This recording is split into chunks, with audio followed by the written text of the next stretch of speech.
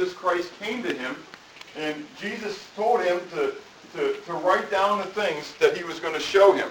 Are we ready? Did you have it on? Okay, and to write down the things that he would show him. And so those were the things that have been. And then he went into the things that are, and we learned about the seven churches and what Jesus had to say to the seven churches. And it started off with the church of Ephesus losing their first love, and it goes all the way down to the church of Laodicea, which thought that they were rich, but yet they were poor. They thought they were clothed finely, but Jesus says you're really naked. And so the whole idea was throughout all those churches was the encouragement to them that Jesus knew what was going on in their churches, that if they would repent, if they would continue on, if they would turn back to him, whichever the case was for each of the churches, that he would deliver them through the trials that were to come upon the world. And so then we began to go into the things that shall be, and as we went to Revelation chapter 4, we took a hiatus and we considered biblical prophecy for a few months.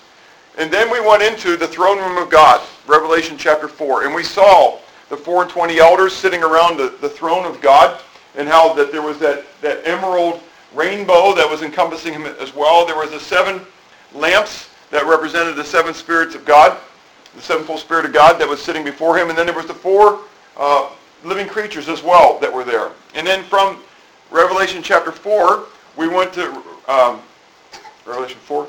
Yeah, we went to Revelation 5, where we saw the Lamb of God, and that John began to weep, because in the right hand of him who sat upon the throne was a scroll that was sealed with 7 seals. And they looked for somebody who was worthy to open up the seals, but nobody in the heaven or in earth or under the earth was found worthy to open up the seals. And so John wept much. But as he was weeping, one of the elders said to him, "Weep not, for the Lion of the tribe of Judah has prevailed to open the scroll." And as John looked, he saw a lamb proceeding from the midst of the throne, a lamb as though it had been slain. And that lamb had 7 eyes and 7 horns, which also represented the sevenfold Spirit of God. And so the lamb that was slain, the Lion of the tribe of Judah, who was Jesus Christ himself, exciting as we saw that he is the Alpha and the Omega, and we saw that very picture of him coming and opening up the seals was a picture of his deity, that he was Yahweh, that he was the incarnate presence of God on the earth. And so Jesus came to open up the seals. And then we went into Revelation chapter 6, and where Jesus begins to open up the seals, and we saw the first 4 seals were the 4 horsemen that you hear much about. And we saw the white horse, the horse of conquering. We saw the red horse, where the horseman came to conquer, but differently than the one on the white. He came to kill. And then you had the black horse, which came, and upon him was the rider with scales, and it was showing the financial earthquake, if you would, that was going to come upon the world. And that's where we were told to a quart of wheat for a day's wages and 3 quarts of barley for a day's wages. And we talked about that the fact that a quart of wheat only makes approximately 2 loaves of bread. And that day's wages, at least as of July 24th in the United States, will be $60 a day. So that's, in the United States, that's represented by $30 a loaf of bread at this point. And as we were talking at my house this week, it seems the United States has done a great job at seeking to cause the United States dollar be commensurate with everybody else's currency. And so, for example, we're getting ready to go to Canada, and we understand that the exchange rate is 1 for 1 right now with Canada. Over the years that we've gone there, it has been phenomenally on the United States side, but whether intentionally or not intentionally, we won't go there. We have sought to bring our dollar in the same value line as the rest of the world. And so it's an amazing thing. And so I don't think we're far off at looking at the United States as an example, because I think that we will be just another country at that point. We are no longer the head, we are the tail. And so we struggle with that. So in the 4th seal is the pale horse, which actually, remember the word for pale actually means green. Okay, it's a green horse. Only here is that word ever translated pale, and the idea is it's sickly looking. I mean, if you ever saw a green horse, you'd think it was sick. So it's a sickly looking horse, and on the horse was death. Death was riding, and so we read there that there was much death that occurred. And in the third and fourth seal, we're told that a quarter of the earth's population would die. And if you remember, I shared with you from the CIA's site that how many they have said was on the earth as of last year, and we talked about 1.7 billion people dying during that time. We read through it, we don't think about it, we just kind of put forth, but a quarter of the earth's population will die during the black and pale horse. Amazing thing. Then we saw the fifth seal. In the fifth seal were the souls of the saints who had been martyred, and they're underneath the throne of God, or the altar, and they're crying out, "How long, O God, holy and true?" And so to them was given white robes, and then also a pronouncement, and that is that they needed to wait, because there were more that still needed to die for the name of Jesus. And so they were to wait for the fullness of those who would die to come to them. Last week, we looked at the sixth seal. And we looked at the sixth seal, that it was the catastrophe and the consecration that was going on. And in the beginning of the sixth seal, the catastrophe that was going on, we read about this huge earthquake that's on the earth, so huge that the islands were displaced and the mountains were displaced, that people were hiding themselves in the caves, and they are declaring, the unbelievers are declaring, that this is the wrath of the Lamb of God. Not really, not yet. As we shared last week, they haven't seen anything yet. Even though the world may think that that was the beginning of God's wrath, it wasn't the beginning of God's wrath. God's wrath doesn't begin to happen until chapter 12, until chapter 11, chapter 12, with the bowls of God's wrath. This, I believe, as we shared last week, potentially could be a nuclear explosion. We talked about how Europe has been testing someone told me, Hedron? Is that what it's called? Say again? Does anybody know? No one's going to help me out here. Laura was Laura knew? Say again? It's a particle accelerator. It's a particle accelerator, yeah, and it's this huge tunnel that they're shooting it at each other, and they don't know exactly what's going to happen, but that's why they've done it so far underneath that. They're trying to fuse two hydrogen atoms into helium. There you go. They're trying to fuse two hydrogen atoms into helium, and they don't know what's going to happen. So that's why they put this tunnel way down underneath, because the explosion that potentially could occur is devastating. By the end of today, you'll understand that these guys aren't as nuts as we think they are, because man has been this nuts for years, okay? And so you'll be amazed at what I'm going to share. I was amazed. I was sickened by the things that I've learned this week. I understand medical science, or things that are going on to us, a little bit better now, I think, because of what I've learned. Anyways, and so all these things would occur during this time. And then we were told that in the midst of all this, the effects of it all, that God would send forth 4 angels to hold back the 4 winds of the earth. And we talked about how the airflow and stuff that was going on there. And so God would hold back these winds. And I said we would talk about that a little bit more this week, because that's where we come into this. Now, as they're holding back the 4 winds, there is a little bit of a parenthesis that we're told about in the consecration of the 144,000, and then the consecration of the multitude that was there. And we're told that there were 12,000 from each of the tribes of Israel that were consecrated, that were sealed. And we talked about the fact that they probably weren't believers yet at that point, but that they were sealed to be believers, to be protected from the things that were coming on the earth, because they would be witnesses on the earth during the final week of Daniel's vision, the 70th week. And then we saw in the heavens the multitudes of every ethnicity and every tribe and every tongue. There would be a representative there in the heavenly choir, in the saints that would be there, praising God for what he has done for us. And so an exciting thing, from my perspective, to think about all the different dialects that are on the earth, all the different tribes, all the different groupings that are here on the earth, and God says there will be a representative.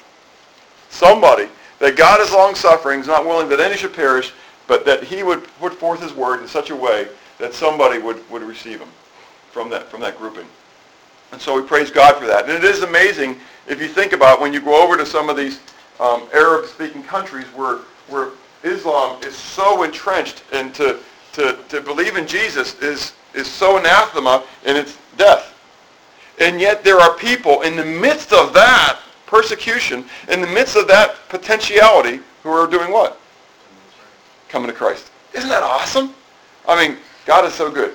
Anyways, and so it's just an amazing thing that we look at. And so now we move into, through all this, we move into chapter 8, in the seventh seal. And in the seventh seal, we begin looking in chapter 8. The very first thing we see is something that many mothers would love to see in their house. At least a half an hour of silence. Anyways, silence. There was silence. And there was silence where? In heaven. Silence in heaven for half an hour. Now it's interesting, there are a lot of theories, a lot of debates going on about what the half an hour is. If the day is like, fill in the blank, 1,000 years, and 1,000 years is like a day, then a half an hour would be 7,500 days, or 20.8 years. Okay? So that's a possibility. But if, like in Daniel, a week is really representative of what? 7 years, then a half an hour represents 7.5 days. So you either have 7.5 days or 7,500 days. There's a big factor difference there, isn't it? Which one do I hold to? Neither one. Anyways, I potentially think that it's a half an hour. Yeah, anyways, what's a half an hour in heaven? I don't know. We're not told this in a prophetic sense, if that makes sense.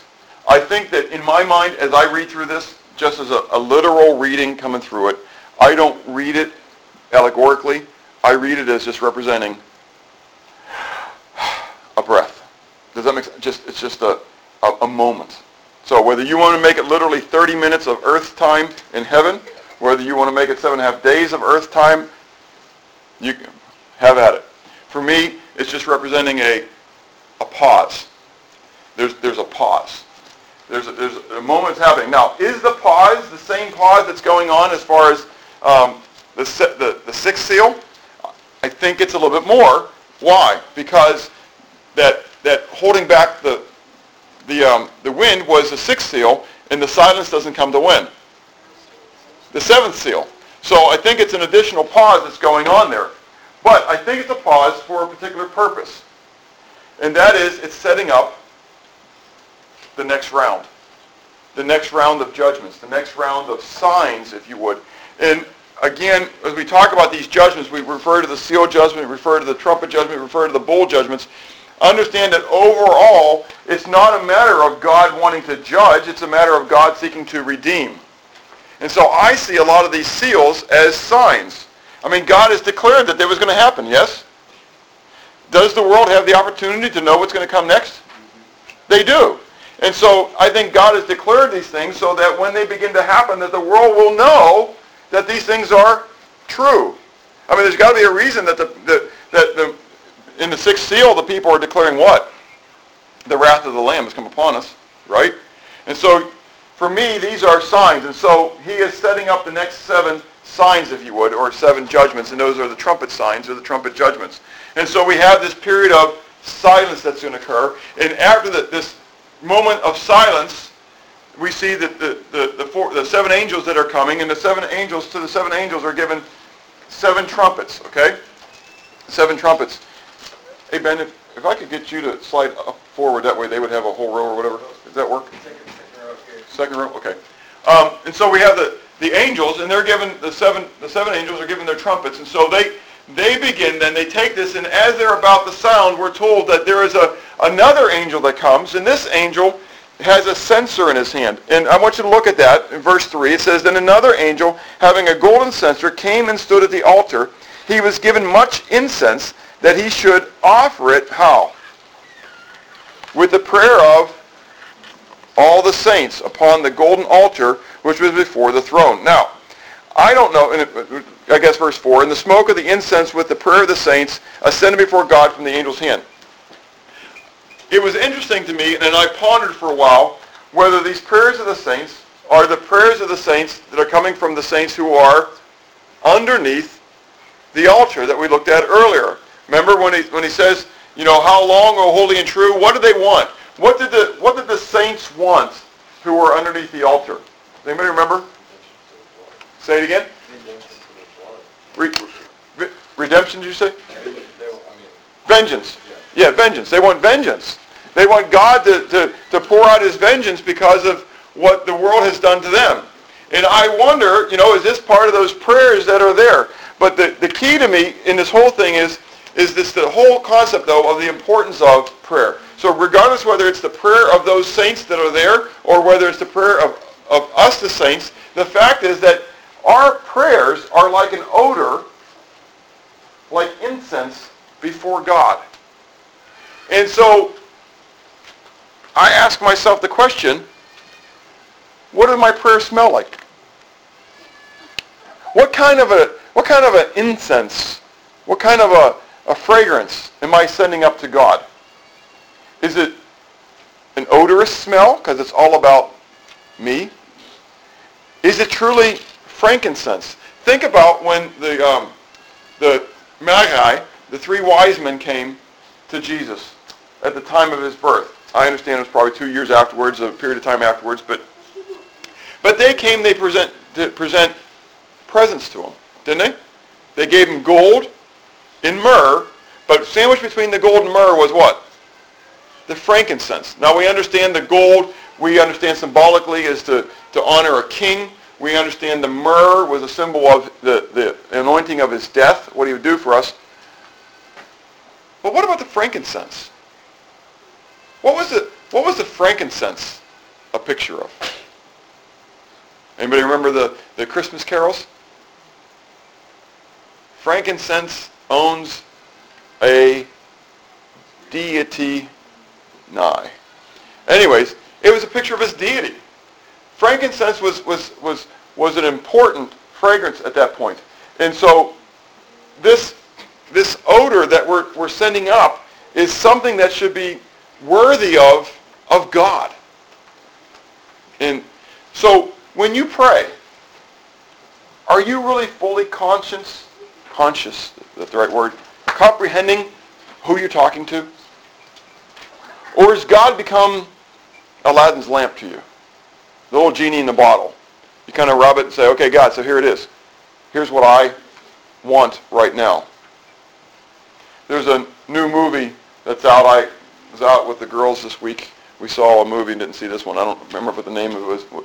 Where are my girls at? They're not here. Anyways, it's something about a little rainbow rock kid finds. Anybody know the name of that thing? Anyways, an asteroid or something comes through the rainbow and it becomes a rainbow rock, and so it becomes this wishing stone. And so whatever you wish for, it happens to you. And so it's this big slapstick thing, I guess. Anyways, but we kind of treat God that way. We kind of treat God like he's this wishing well, that he's this wishing stone.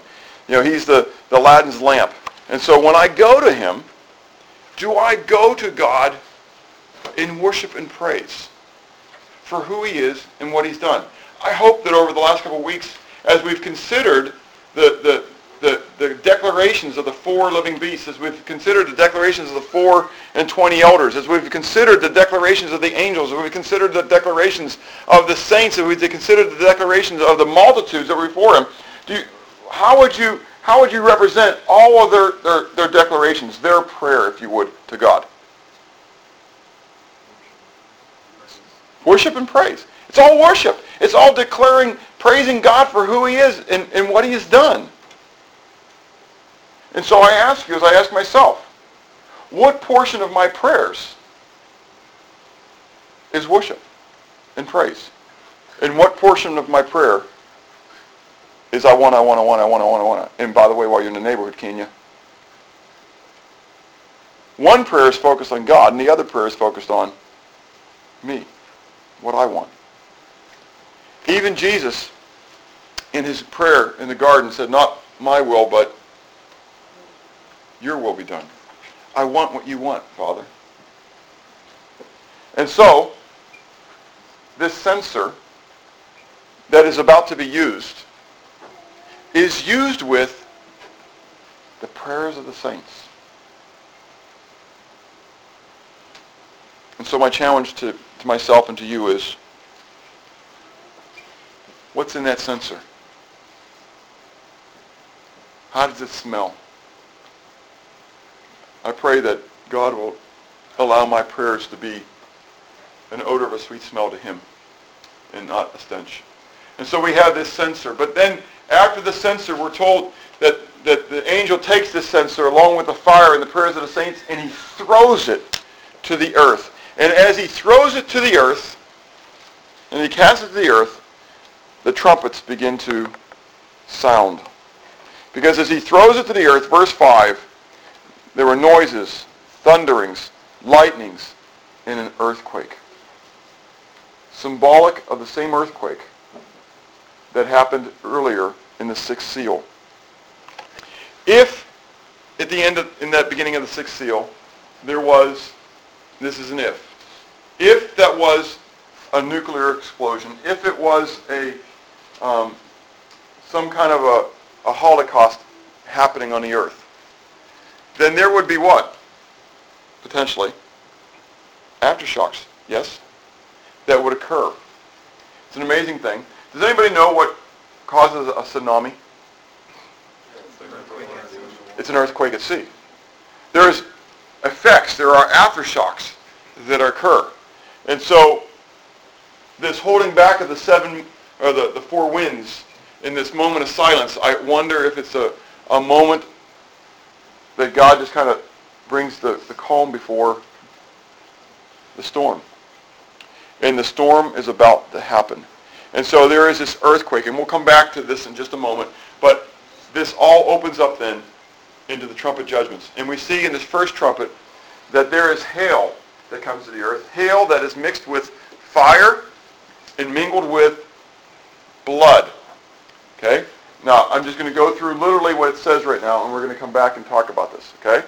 So we've got this trumpet, and we're told that when this hail and fire and blood comes down, that a third of the trees on the earth are burnt up, and all the grass is burnt up. Again, is this symbolic? Is this allegorical? Or is this literal?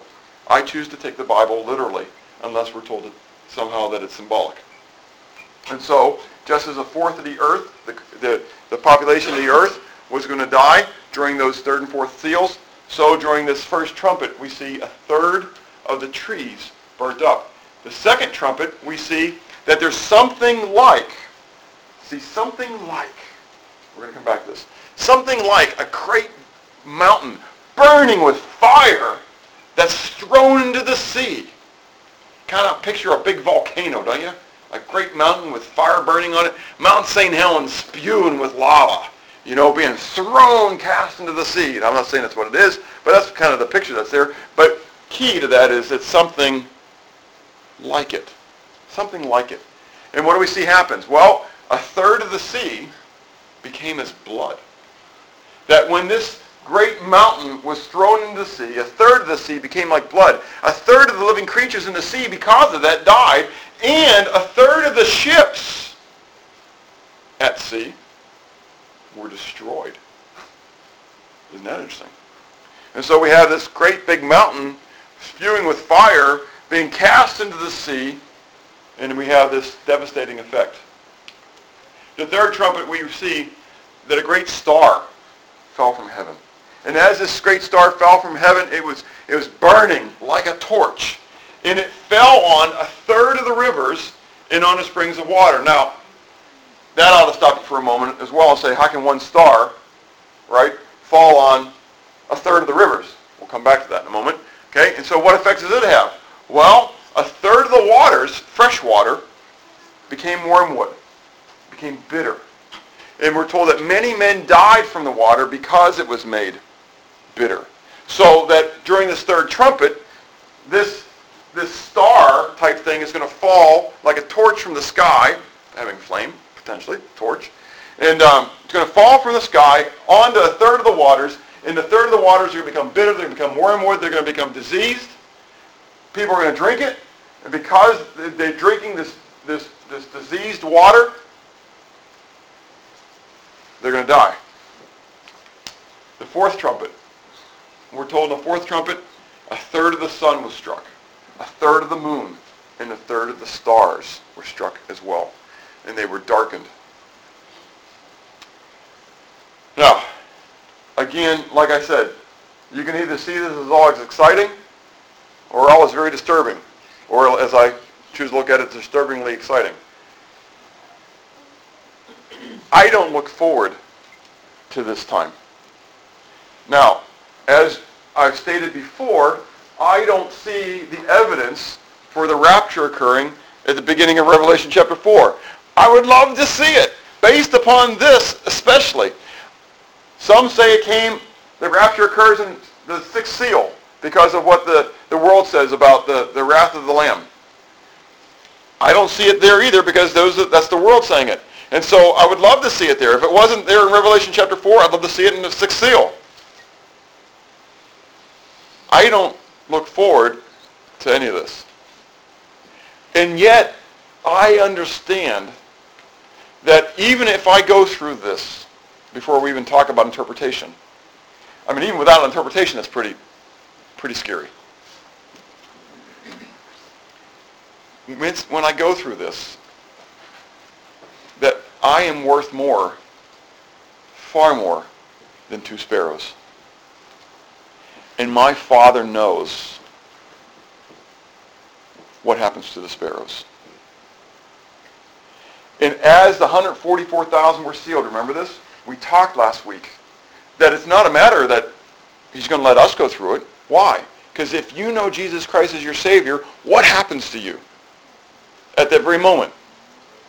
You receive the seal of the Holy Spirit. You are sealed. And so even as these things we go through these things, I believe that God will spare his children through these things. Now, some of us, if we go through that, if it happens during our lifetime, we may face some of the consequences of those things.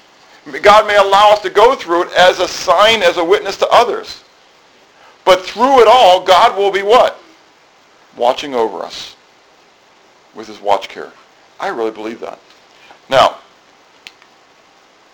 if you were John and you were sitting on the beach, at least in this picture, I don't know where John was sitting on the Isle of Patmos, but he was on the Isle of Patmos when Jesus came to declare to him this revelation. And as Jesus was revealing to you the future, you begin to see the things that were about to be. What did you see? Describe to me, John, sitting on the island, what do you see? Do you see a big head of cauliflower right now? Do you see a diseased head of broccoli? Do you see a big mushroom? What do you see? Do you see an explosion? Certainly you're not going to tell me, John, that you understand that that's a what? A nuclear explosion. You haven't got a clue what is. A nucleus is. Not to mention a nuclear explosion then. Right? And so as you begin to see the things that were going to occur, how would you describe them? In ways that you know. A week or two ago, I can't remember how long ago, we talked about napalm a little bit.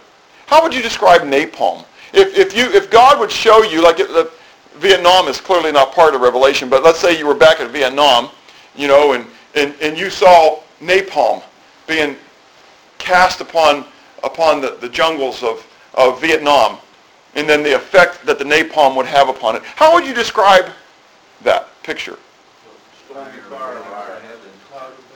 Fire from heaven, okay, blood mingled with blood, maybe hail, fire mingled with blood, because they call it ancient what?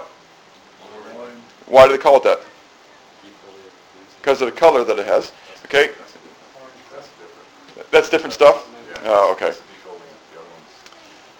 So as they pour it out, though, what happens to the jungle?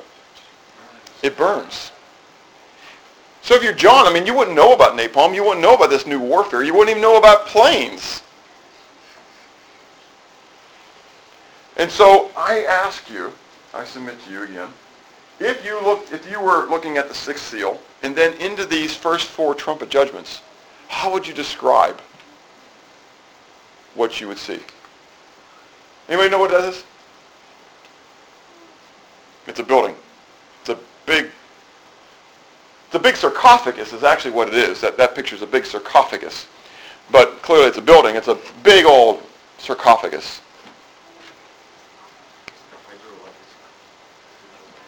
It's reactor number 4 of Chernobyl. Anybody know what reactor number 4 of Chernobyl is known for? The meltdown. They have built a huge sarcophagus over reactor number 4 to try to contain the radiation that is still emanating from it. And that sarcophagus is leaking. It was built hastily, and it is falling apart. It already has leaks that are in it.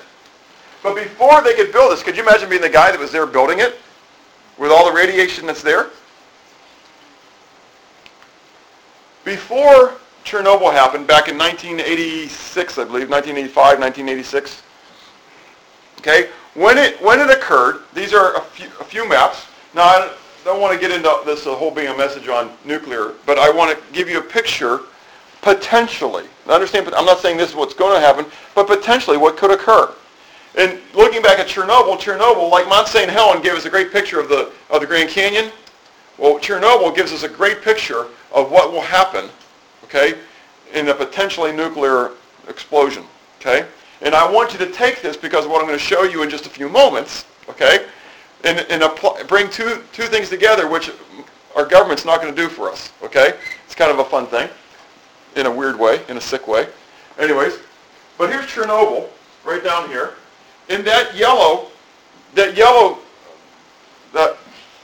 thing that's there is its effect that it had almost immediately. When it started to melt down and it started to emanate and it started to explode, you can see how the gases, the radiation went out massively, 400, 800 miles. You know, it just started to go forth, okay? Up here in the top left corner is years later, okay?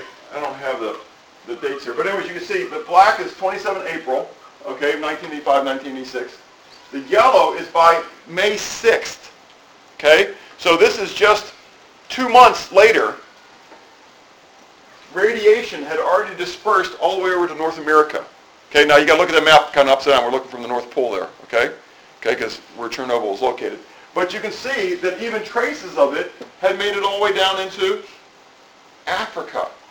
Now, what's interesting here is if you look at Great Britain, United Kingdom, okay, that's this island right here. Do you see any yellow that's there? You don't see any yellow there right now. What I want to show you is the effects that it continues to have even after those few months. This is the United Kingdom. Wales, England, Scotland. Those tanned and red portions are farms even today that are still not allowed to produce anything because the effects of Chernobyl are still in the land. Sheep farms that were closed down because of the radiation that was caused by Chernobyl. There are so many more effects going on in Europe that governments just do not want to talk about because of the radiation fallout that came. Now, you remember the picture I just showed you. This is just a couple months later. It was already in North America.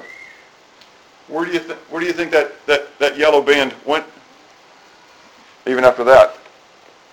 You remember the 4 winds that were being held back? Isn't it an amazing thing? Oops, too far. Those 4 winds holding back what was going on, and now all of a sudden it's released. What if what happened at Chernobyl? Now you understand that Chernobyl had what do you call it? A block about it to prevent some of this explosion happening. Okay, not like ours today. In the United States, we have a bigger shield about our plants, but they had a shield, but the shield was meaningless. What would happen if that there was no shield? If it was just a nuclear explosion? Now, back in 1962, the United States held numerous operations, but in 1962 specifically, there was one called Dominic. And in Operation Dominic, we blew Christmas Island and Solomon Island and some of these other islands out there in the Pacific out of the water. Anyways, we went there, and what we were playing with was high altitude explosions. Not just high altitude explosions, but high altitude nuclear explosions. See, there was a theory that was bandied about because of the electromagnetic fields that surrounded the Earth that it would potentially hold radiation within, because they were doing some experiments in these labs, and they were melting, everything that we put this radiation into was being melted down. The isotopes would melt everything down, and so they finally figured out that they put it in these special metal envelopes that they can contain the radiation for a period of time. And there was this electromagnetic fields. And so they ventured that because of the electromagnetic fields that were going around the Earth, that probably that the Earth's electromagnetic fields would hold in that radiation. And so the only way to find out for sure is to do what? Try it out. So guess what we did back in 1962? This is just a small portion of the bombs that we exploded in the Pacific back in 1962. Now, what was especially interesting is one of them was called Starfish Prime. Now, it was called Starfish Prime because prime, if you understand math, prime is means the second derivation, so you can have a second prime, third prime, okay, so on and so forth. So prime means that starfish, the original starfish, failed. It exploded too early. And so they had Starfish Prime, so we can start it all over again. We do it again, okay? And so there was all these different explosions that were going on. But Starfish Prime has been very well documented through all this. And I've got some things I want you to read about as we come through this. Not, again, to make scare tactics, not to get you horrified, but it's information that I feel like we need to know. We need to understand. We need to be wise as we look to the Word of God and understand. This is about 1,500 kilometers or 930 statute miles away in Hawaii. So they're almost 1,000 miles away. And in Hawaii, the electromagnetic pulse created by the explosion was felt as 300 street lights failed, television sets and radios malfunctioned, burglar alarms went off, and power lines fused. On Kauai, the EMP shut down telephone calls to other islands by burning out the equipment used in a microwave link. Also, the sky in the Pacific region was illuminated by an artificial aurora for more than 7 minutes. This is all documented stuff. I got this part on Wikipedia, but you can go out. I've got some other nuclear sites that I can show you that document this stuff. Almost 1,000 miles away, and this stuff was happening. Now understand, these aren't the major bombs that potentially could go off today by a rogue nation. We were just testing effects. But I submit to you, as before we looked at the next ones, if the electromagnetic pulse made it that far, what else do you think made it that far? The radiation. And it got there with power. This is, you can see this is written back there in August 1962, right afterwards. This is a report on it. This is a quick look at the technical results of Starfish Prime. And I think this might be the one from NASA. I've been to NASA's site as well, checking all this stuff out. So, I've verified this information, okay? It says at Kwajalein, 1,450 miles to the west. Now, understand that Hawaii was what? To the east, okay? So now we're talking 1,450 miles west, okay? A dense overcast extended the length of the eastern horizon. In other words, so it was kind of cloudy that day, to the height of 5 or 8 degrees. And at 0900 GMT, that's the time that's there, the standard time, a brilliant white flash burned through the clouds, rapidly changing to an expanding green ball of irradiance, extending into the clear sky above the overcast. From its surface extruded great white fingers resembling cirrostratus clouds, which rose to 40 degrees above the horizon in sweeping arcs, turning downward toward the poles and disappearing in seconds, to be replaced by spectacular concentric cirrus like rings moving out from the blast at tremendous initial velocity, finally stopping when the outermost ring was 50 degrees overhead. They did not disappear, but persisted in a state of frozen stillness. All this occurred, I would judge, within 45 seconds. As the greenish light turned to purple and began to fade at the point of burst, a bright red glow began to develop on the horizon at a direction 50 degrees north of the east and simultaneously 50 degrees south of east, expanding inward and upward until the whole eastern sky was a dull, burning red semicircle, 100 degrees north to the south and halfway to the zenith, obliterating some of the lesser stars. This condition, interspersed with tremendous white rainbows, persisted no less than 7 minutes. So, 1,450 miles away, the effects were very clearly seen by this one burst, this one high altitude burst. Okay? Now, in the high altitude burst, you saw some of the things that this modern individual who understood what was going on was trying to describe it as. Could you imagine John, if he saw something like that? What would John describe this as? These fingers clouds coming down and arcing in rainbows in obliterating some of the what? Lesser stars. Would you say that it darkened maybe a third of the stars? Potentially? I don't know. I'm not saying that this is an interpretation of it. I'm saying this is a potential. Okay? So understand, remember, as we go through these things, I'm not telling you this is what's going to occur. I'm giving you an idea of what might occur. Listen, if this happens 100 years from now, clearly they're going to have a whole lot more things than we got even today, right? Okay? But this is a potentiality. But if this happens in my lifetime, which I think it will, then some of these things that we see today are forerunners of where we're at.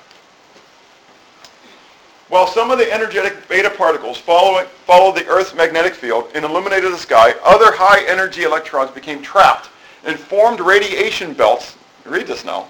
It formed radiation belts around the Earth. There was much uncertainty and debate about the composition, magnitude, and potential adverse effects from this trapped radiation after the detonation. We didn't really know what was going to happen, and we still don't know what the effects might be, is how I read that. The weaponeers became quite worried when 3 satellites in low Earth orbit were disabled. These man-made radiation belts eventually crippled 1/3 of all satellites in low orbit. When you look up into the sky, what do you see a satellite as? Huh, that's interesting. 7 satellites were destroyed as radiation knocked out their solar arrays or electronics, including the first commercial relay communication satellite ever. That's Telstar. Could you imagine if it spent all the billions of dollars that we spent putting those satellites up, and in one moment of glory, we wipe it all out? What do you think satellites look like as they're disabled and plummet to the earth? Falling stars. Yes? I mean, as stuff comes into our atmosphere, it begins to do what? Burn up. Does anybody remember when the shuttle Columbia crashed? Do you remember that?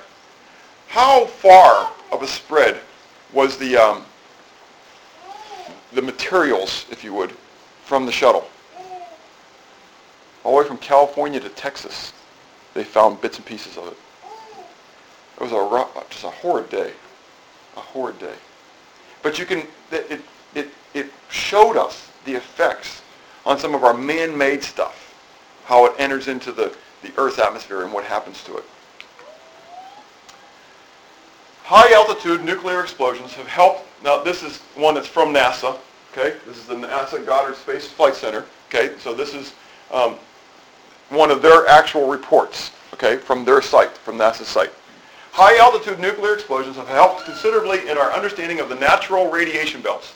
The Starfish artificial belt gave quantitative information on electron lifetimes not available any other place. In other words, we're trying to find something positive about this, right? Synchrotron radiation in aurora were also observed at the Starfish. There are some interesting questions, though, left about how the Starfish electrons got where they did and why they have the spectra observed. In other words, say again? What color? Not just what color, but what radiation and how far they got. We don't know how they got where they got. Now, do you remember the map? I don't want to go all the way back there to Chernobyl's map, okay, with the yellow, and how else it was just kind of like this, and it really was no spread pattern. It was just kind of, it hit the winds.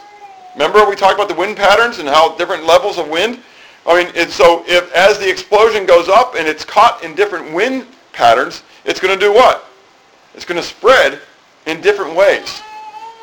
Now, could you imagine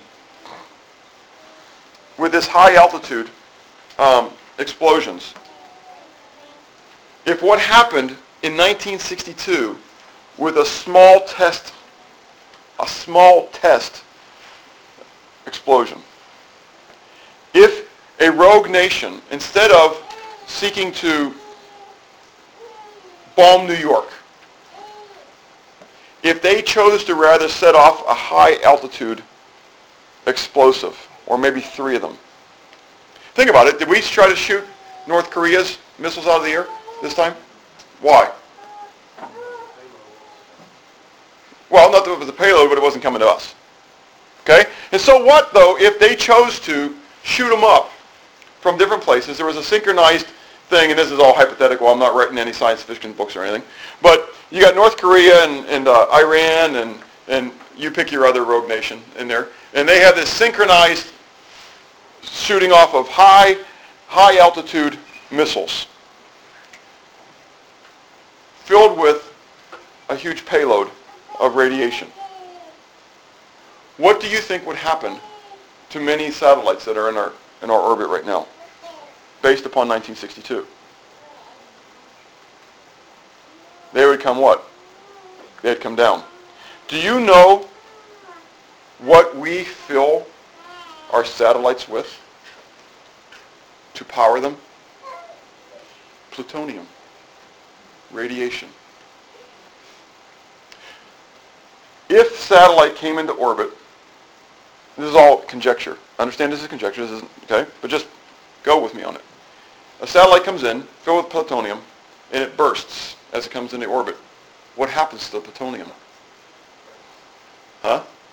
It spreads. Now, I wonder, with all the radiation that was exploded in the Pacific, and watching the Chernobyl stuff, which we didn't have all that ability back in the 60s, one thing I didn't get to do, but I probably won't have the time to do, so if you have time and you want to do this, I'm very interested in finding out a very independent result on this one. I want to know what the rate of cancer was prior to 1962, for a couple decades prior to that, and what it has been since 1962. I read, and as I was trying to do this, and sometimes there's too much data out there, and I don't have the time to try to consolidate all the data together. I mean, like I went to the one site, and they want to give you the stuff for thyroid cancer, and the stuff for lymph cancer, and the stuff for this cancer and that cancer. I just wanted to know what cancer, period. You know? But they did say, the one site did say that thyroid cancer, the increase of thyroid cancer after that was huge. Okay? And so my conjecture is that I think that there were a lot of adverse effects that have occurred to the United States as a result of the things that we've done to ourselves. Remember how I said that many of these judgments of God, quote unquote, are not necessarily God himself doing them to us? He's just doing what? Taking away his hand and letting us do it to ourselves. That God says, Romans chapter 1, you want to worship the creation rather than the creator? That's fine. You go ahead and do it and see where it takes you. So God hands us over to our own lasciviousness. God hands us over to our own godness, if you would. That we become as gods, and we want to determine these things. And what do? We destroy ourselves. That's exactly right.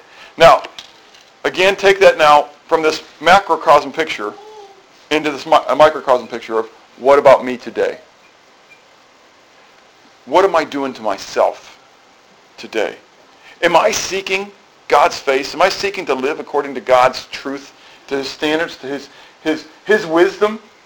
Or am I saying, well, that's good for salvation, but I've got the rest of it under control? And what am I doing to myself? God's wisdom is true wisdom. Man's wisdom always leads to destruction. I don't know what's going to occur through these trumpets. I can see very clearly, though, a nuclear holocaust. And I can see the effects of a nuclear holocaust coming through those first 4 trumpets. Some people want to say that wormwood was Chernobyl, because Chernobyl, bringing into English, means wormwood. I don't know. Wormwood means bitter, okay? And so whether they wanted to mean Chernobyl was bitter, I mean, that's just, we got to be careful when we start pointing fingers on things. I think when these things occur, we'll clearly know them. But what do you think happens when radiation hits in the water? It contaminates the water. And people who drink it get contaminated and die. It's just amazing stuff when you read God's Word. And again, thinking about John, how would John describe it?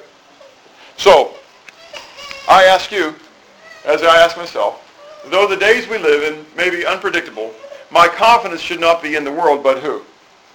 In the Lord. Because God's got it all control. Our times are not out of control to God. God's got it under control. It's man who's out of control. And so the reality is, if my focus is on God and not on man, should I fear? There is no fear. There's no fear of whether God, what happens to me. Remember back in Matthew 10, 28, 39. It says, "And do not fear those who kill the body, but cannot kill the soul. But rather fear him who is able to destroy both soul and body in hell. Are not 2 sparrows sold for a copper coin? And not one of them falls to the ground apart from your Father's will. But the very hairs on your head are numbered. Do not fear, therefore. You are worth more value than sparrows. Therefore, whoever confesses me before men, him I will also confess before my Father who is in heaven. But whoever denies me before men, him I will also deny before my Father who is in heaven. Do not think that I came to bring peace on the earth. I did not come to bring peace, but a sword. For I have come to set a man against his father, a daughter against her mother, and a daughter-in-law against her mother-in-law. And a man's enemies will be of his own household. He who loves his father or mother more than me, that is Christ, is not worthy of me. And he who loves son or daughter more than me is not worthy of me. And he who does not take up his cross and follow me after me is not worthy of me. He who finds his life will lose it. And he who loses his life for my sake will find it."